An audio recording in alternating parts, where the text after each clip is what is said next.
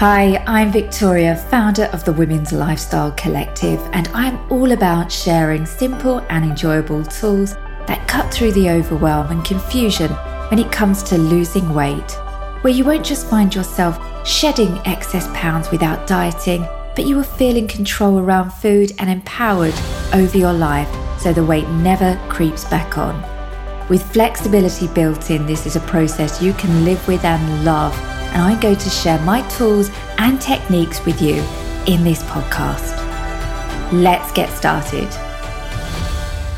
It's fair to say that most of us know the basics to losing weight and keeping it off. For instance, choosing healthier foods, not overeating, reducing snacks and processed snacks. So what stops us from doing these things though?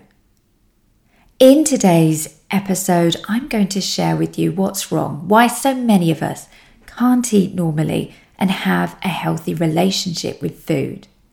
And then by the end of this episode, I'll leave you with 4 actionable steps that you can start implementing today to change this and break through the weight loss barrier. So here's what stops us from doing what we know we should be doing in order to lose the weight and make healthier choices for ourselves. First up, it's our behavior patterns. In simple terms, the brain can be divided into 2 parts. There's the conscious side where all our deliberate and logical thinking happens. This side of the brain takes up a lot of energy. So that's why when you found yourself really concentrating, working hard on something, you feel mentally exhausted. So designed to save energy, most of our thinking therefore happens on the other side of the brain, the unconscious habit part. This part of the brain keeps you alive. It's responsible for ensuring you breathe, your heart is pumping. Its job is to put all the things we do on a regular basis into an automatic loop. This habit brain stores repetitive thinking to save you the job of having to exert a ton of energy on using the conscious side of your brain all of the time. Since we were born, this side of the brain paid attention to how we ate. And this was influenced by everything around us, all our experiences, even TV programs and films, where we learned that if we'd had a bad day, we'd been dumped by a boyfriend, we would eat our way through a tub of ice cream for comfort. You may have been brought up to eat to a clean plate. Your habit brain noticed these links and created an automatic loop to help you. And these habits are based on patterns which were then created. For example, Monday after dinner, you have dessert. Tuesday, you do the same. Wednesday, you do the same. But Thursdays, you didn't want to have dessert. Thursdays would be your dessert-free day. So even if you decided, though, you didn't want dessert on Thursdays, the urge is there, the craving is there. Why? Because your body sends a cue straight after dinner that it's dessert time. This cue triggers your craving. When you sit down to watch Netflix or a film, maybe you've always grabbed the snacks. It's just something you do, it feels good. But one night you decide you're going to be good and not eat snacks through the film. The problem is your brain has created an automatic loop here, a habit. It stored this information for you, thinking it's being helpful, not knowing whether it's harmful. So your body sends you a cue, and this cue prompts a craving that you just can't shake off. The pattern is so firmly imprinted in your unconscious mind. No doubt those times you ate snacks, ice cream, crisps, drank wine through the film, it felt great. So you've got this really great association that you've developed with films and eating food, all of which made you feel good. So your brain stored this information. We give in. Even though we decide we don't want to go for those snacks through the film or have dessert after dinner every night when we're not physically hungry, We give in because everything in our brain is telling us to. We're experiencing physical cues, maybe even false hunger signals, while we think about the food we're craving to eat.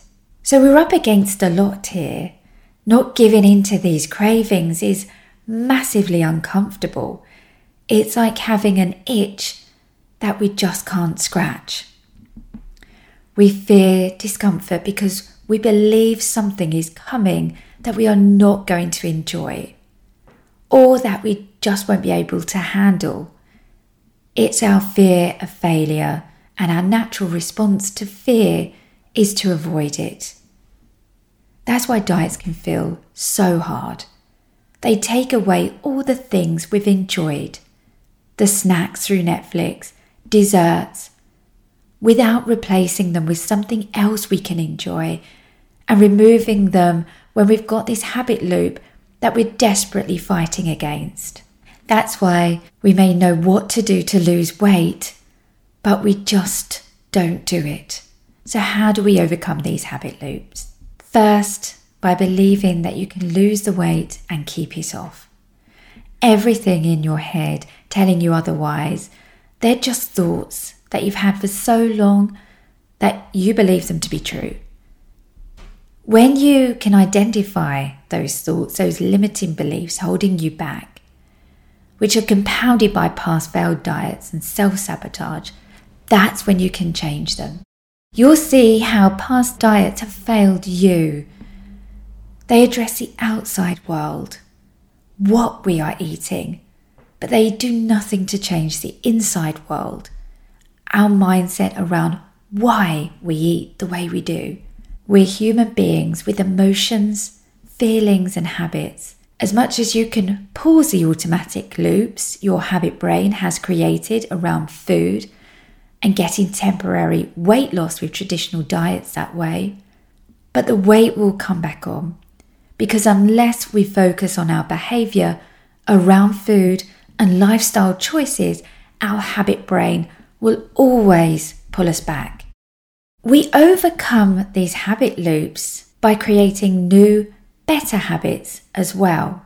We train our brain to create new automatic loops based on healthy choices. The brain loves clarity and ease, so it's imperative that we have a clear intention and easy process to follow. And that's why I've got a 4-step process, which I've coined your Slim Toolkit, that you can action today and have with you wherever you are, in restaurants, on holiday, at home, so that you can upgrade your behavior and habits around food with ease and with grace and, of course, fun. So number 1, when you're craving foods, take a minute and decide whether you're physically hungry. Is your stomach making growling noises? Did you last eat more than 3 hours ago? Have you had plenty of water? Also, just thinking about these things, going through that quick checklist distracts you from the craving that will pass. Second, number 2, how are you feeling? What emotions have triggered this craving? What could you do instead of eating through this emotion? Take time to figure out things that make you happy and feel relaxed that aren't associated with food.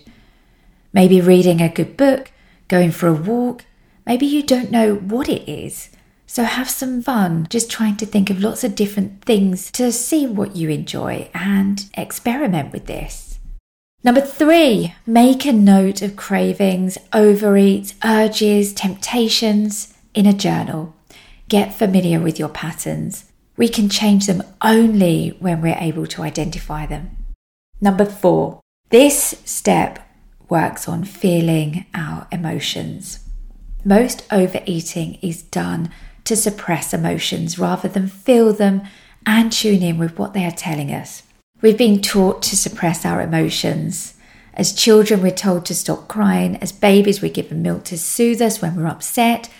We've learned to avoid them as though they're bad and we can't handle what feelings they bring up. The importance of feeling emotions for weight loss is that they allow us to be present with the reality of the facts. Otherwise, we deal with them by leaning in on the inaccurate stories we tell ourselves based on unhelpful beliefs that we hold.